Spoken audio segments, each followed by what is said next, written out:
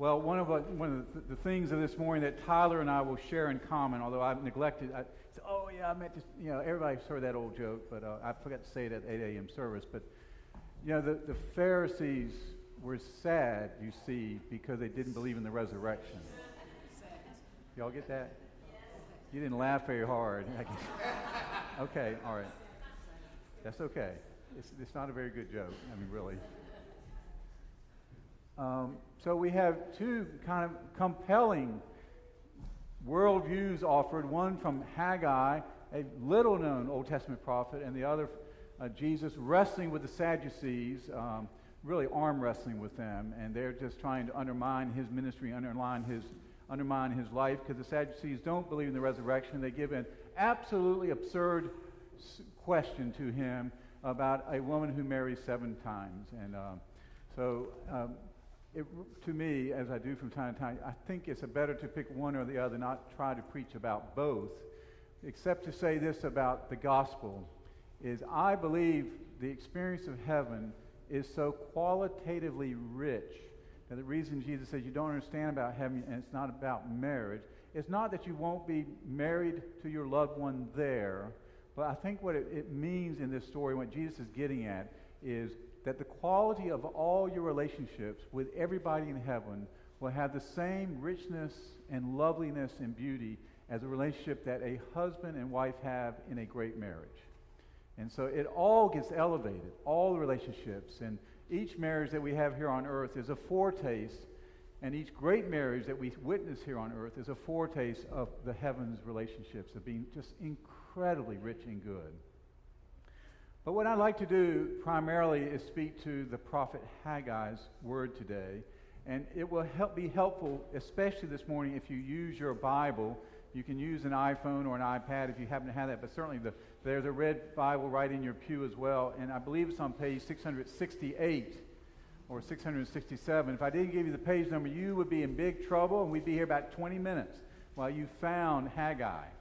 Because he's about 2 pages of the Old Testament. He's buried in the midst of those 12 minor prophets that we have been looking at in our life group, some of them, and he's not easy to find. So if you've got that page, is Haggai there? Did I give you the right page number? Are we close? 668, okay. And now before we start reading that, let me give you the backdrop. And what I suspect, it's so hard to even listen to a reading like this out of context when we just hear it kind of swoosh, into a Sunday morning environment like this. So let's build a foundation for this story and then see what we can glean from it. And the foundation is this. Haggai is written, we know for a fact, from his book in the fall of 520 BC. Between August and December, he had 4 prophetic words to offer to the Jewish community. And so he had his lifespan as a prophet that we have recorded is only 4 months, and only 4 messages that he has to deliver. Where were the Jews in 520 BC? Go back 66 years to 586 BC, 66 years before, about 2 generations, and you will recall that was the time of the destruction of Israel, the destruction of Jerusalem, burned and sacked, and the destruction of the temple that had been in place for over 500 years. And it was gone, reduced to rubble. And the people of Israel were exiled, exported from their homeland, lost their homes, their property, and everything, and were sent out, sent away. In those 66 years, the Assyrian ruler that had exiled them and exported them, he himself lost battles, and Cyrus, the king of Persia, became the new chief or head of that region. He was the new big kid on the block. And Cyrus, in 538, sent the Jewish people back to their homeland and authorized them to rebuild the temple. Cyrus had a high interest in world religions, and it was okay with him if the Jews wanted to rebuild the temple. They began in 538, and within 2 years, there was serious opposition to those who did not like the Jews, and building the construction of the temple in the midst of all the conflict and the opposition, began to be diminished until it finally completely ceased in 530 BC, 10 years before Haggai now. So a decade passes where a foundation for the glorious temple has been laid, but not much more. And Haggai is given a word from God to God's people then. He's not the only one. Zechariah, another little-known minor prophet, who is right next door to Haggai in the Old Testament. If you can ever find Haggai, then you can find Zechariah. And if you can ever find Zechariah, you can find Haggai. They both are speaking around 520 BC, although Zechariah speaks for a longer period of time than those 4 months. So, God wants his people to hear something, and although God doesn't often speak from his heavenly throne room audibly for us to hear, although there's certainly testimony and witness to that having happened to individuals, oftentimes God will speak to his people through persons, through his people. God will speak to his people through his people. And so here we have Haggai, whom we don't know much about, except God gave him a word, and to Zechariah, and God gave him a word, and it's about a very practical issue. Interesting, because it tells us that God cares about things on earth. God cares about his community of faith. God cares about what we are doing and not doing, even about bricks and mortar. And this is a story ostensibly about bricks and mortar, but what God knows and we need to learn is that this is a story also about the restoration and renewal of the spirits and hearts of the people as they resolve to build the temple again. Now the good news is that temple is finally completed, and it stands for another 500 years until the days of Jesus. And we also know from history that the second temple, as it's named and identified, is also destroyed in 70 AD, and the third temple has never been built. And the Jews believe, and many Christians believe, that when the third temple is built, it promises the very soon return of Jesus Messiah. The Jews believe Messiah will come, and the Christians believe Messiah will come for a second time, because he's already come, we know, and we give witness to. So let's look at this story now with that kind of background. And let's look first at chapter 1. I hope this won't take too long. I don't think it will.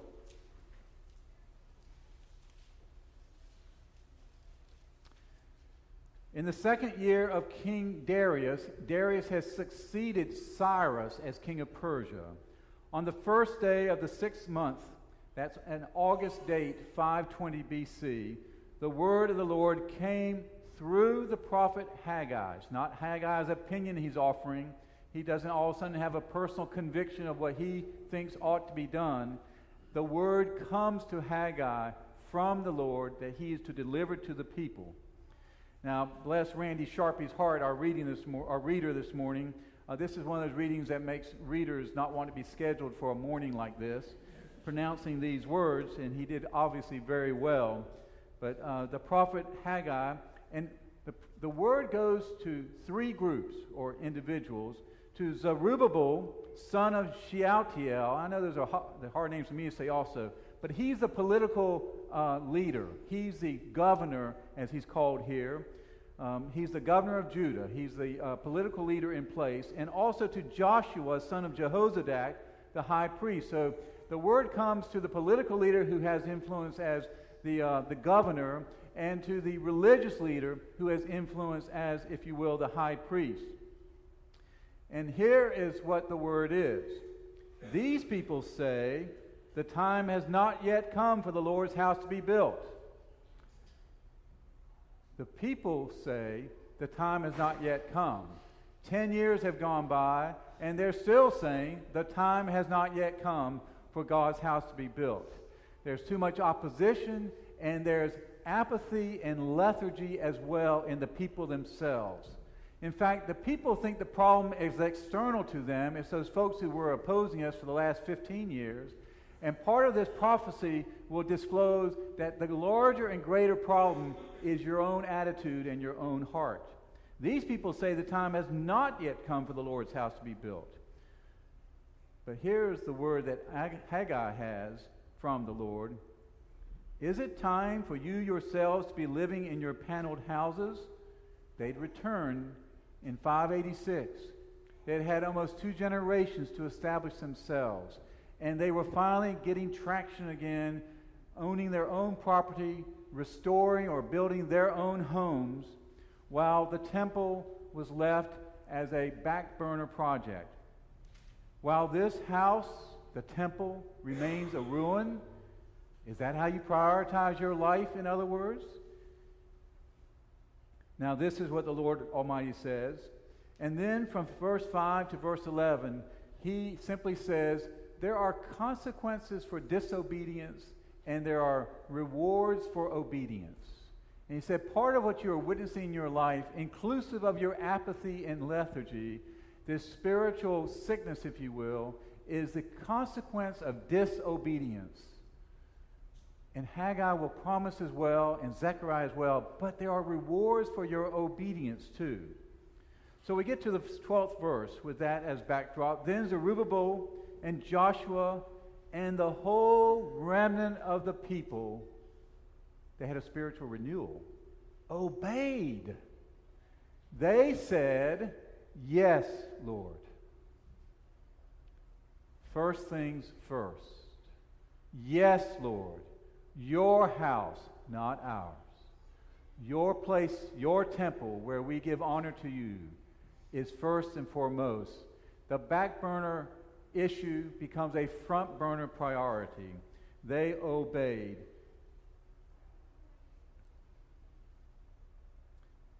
So verse 13. Then Haggai, the Lord's messenger, gave this message of the Lord to the people. God will never call you out to do something difficult and leave you standing alone.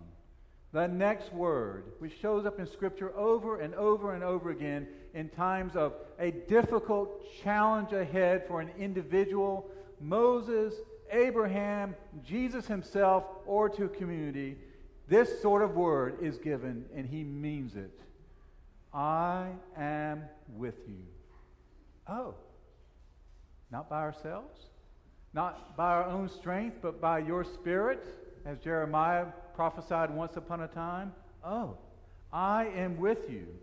And in the midst of this prophetic word and this the prophetic word spoken and the hearts of the people being convicted, there is renewal and transformation. So verse 14, the Lord stirred up the spirit of their political leader, Zerubbabel, stirred up the spirit of Joshua, their religious leader, and perhaps most important of all, it had a widespread impact and stirred up the spirit of the whole remnant of the people. They began to work on the house of the Lord. And then we come to our reading of today with that as backdrop.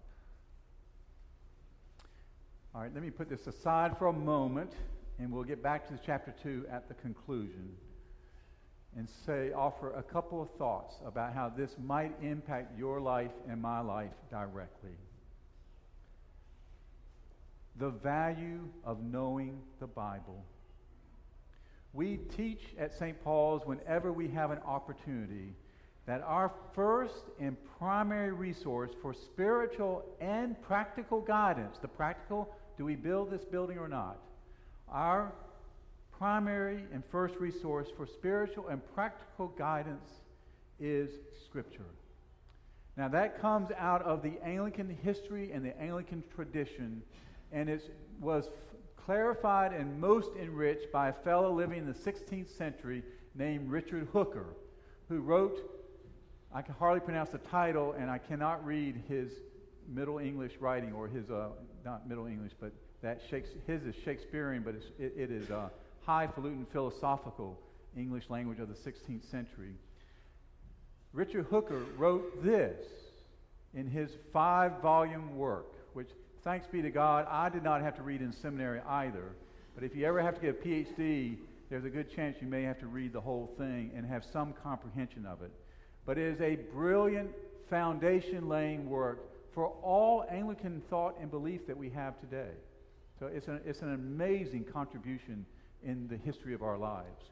And he wrote this about Scripture and about our own way of finding guidance. He said, "What Scripture doth plainly deliver, to that the first place both of credit and obedience is due." See, he's saying Scripture is to be our primary resource for spiritual and practical guidance. That there is clarity of direction through the Bible. What Scripture doth plainly deliver, to that the first place both of credit and obedience is due. But he went further and said, "The next whereunto is what any man can necessarily conclude by force of reason." He's saying, and as you're trying to make a decision about a way forward, yes to Scripture, first and foremost, but think as well. Use your head. Reason. Consider what is reasonable, and you can't even say, in light of the Scripture that you know and have. And then thirdly, he says, after this, the voice of the church succeedeth. You can express that in different ways, but Paul would say, what is the tradition of the church? What has been the tradition of the church on this position? So the very familiar confirmation class way of summarizing this is we Anglicans believe for direction in Scripture, tradition, and reason. We got it out of order. Hooker has Scripture, reason, and tradition. And later, in later years, and later in his laws of ecclesiastical polity, he will acknowledge and experience is a great teacher as well. Put your hand on a hot burner. It's a great experience to learn what not to do, in other words. So what he's given us here is this framework for how we are to make our way forward through difficult circumstances. What do I do? Should I do this or should I do that? Scripture is our primary reference point for spiritual and practical guidance. Think, common sense, wrestle with this. And the tradition of the church, which I would offer as another way of saying that, is the counsel of others. Is don't do it on your own. Seek out the wisdom of the church and the wisdom of others and say, what would you do? Here's the pros and here's the cons. What do you think?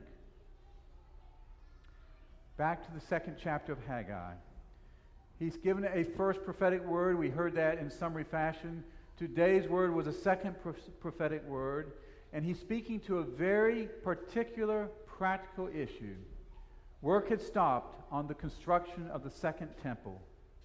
Something God knows his people need. They know it. And he knows as well, Haggai does, that we're speaking to a heart issue as well, because the reason the building is not being built is because of the attitude and behavior and, if you will, the apathy and loss of enthusiasm of the people. So in this second chapter of Haggai, pressing forward, verse 3, who of you is left who saw this house in its former glory?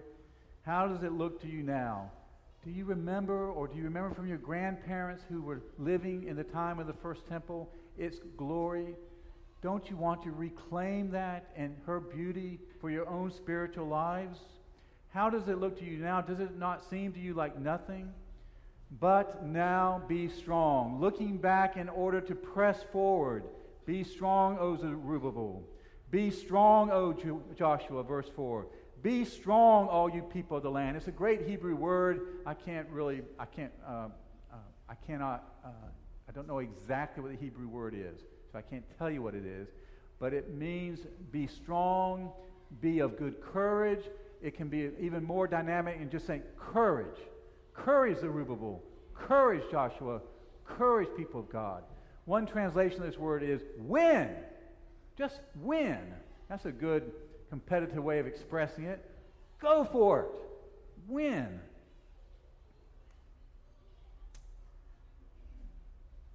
And again, for I am with you. This is what I covenant with you when you came out of Egypt. and my spirit remains among you. Do not fear. So what happens after an 18-year project, which had come to a dead standstill 10 years ago, with nothing going on? Within 4 years, the temple is completely completed, furnished, and in use in 4 years. They did it. They did it. And there's not only the personal satisfaction of seeing the glorious second temple, which stood on the Temple Mount, there is that sense of heart satisfaction of being in God's will and in His purposes, and a sense of overcoming the apathy and the discouragement, and they've got a new victory story to tell. So what is here for us? Well, as I said, when you find yourself in a particularly difficult place, as an individual, as a group, a family, or we as a community, when we find ourselves in a particularly difficult place, we have the wisdom of the ages and the wisdom of Scripture that tells us this. Go to Scripture. Look to the Bible for direction and instruction in those stories that now can be taken on as our stories. Reason, think, actively think and wrestle with the problem, because there is the potential, the expectation of resolution, and tradition, what others have done in times past, because there's really not anything new on earth. Your problems nor mine are not new as well. They're just new to us. What have others done in the wisdom of God and Scripture to get through this dilemma? So, brothers and sisters, simply a word of encouragement or exhortation today. Let your primary resource, not only for spiritual guidance, but for practical guidance as well. Parenting, your marriage, making a business decision. Do I sell this? Do I keep it? Do I launch this business? Do I not launch this business? Let those kinds of practical issues also. Let the Bible guide you. Search out these treasures of Scripture. And the more you embrace Scripture and use it in a day-to-day, week-to-week fashion, the more you know where to search it out. Or go to someone who also is ahead of you in that journey and says, where can I find guidance about this? And let it, the Scripture, and especially Him, through Scripture, speak into your circumstances. And then do what the people in 520 did. They did it. They started. They began. They stepped out and had their reward. That doing it is called under another heading, obedience. Yes, Lord.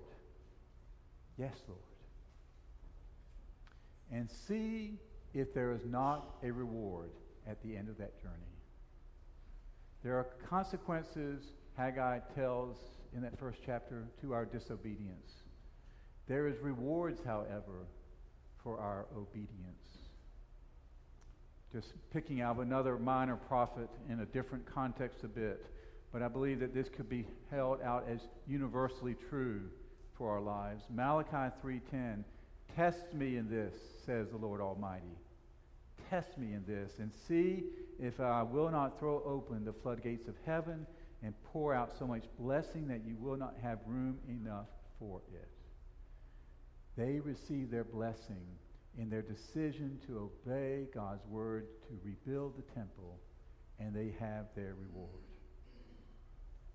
What can we say in conclusion? In the long run, faithfulness and obedience are always rewarded. And as a corollary, faithlessness and disobedience has its own negative consequences. Haggai gives witness to that, as well as other parts of Scripture. Let us learn wisely and learn well the way of faithfulness and obedience for our lives. Amen.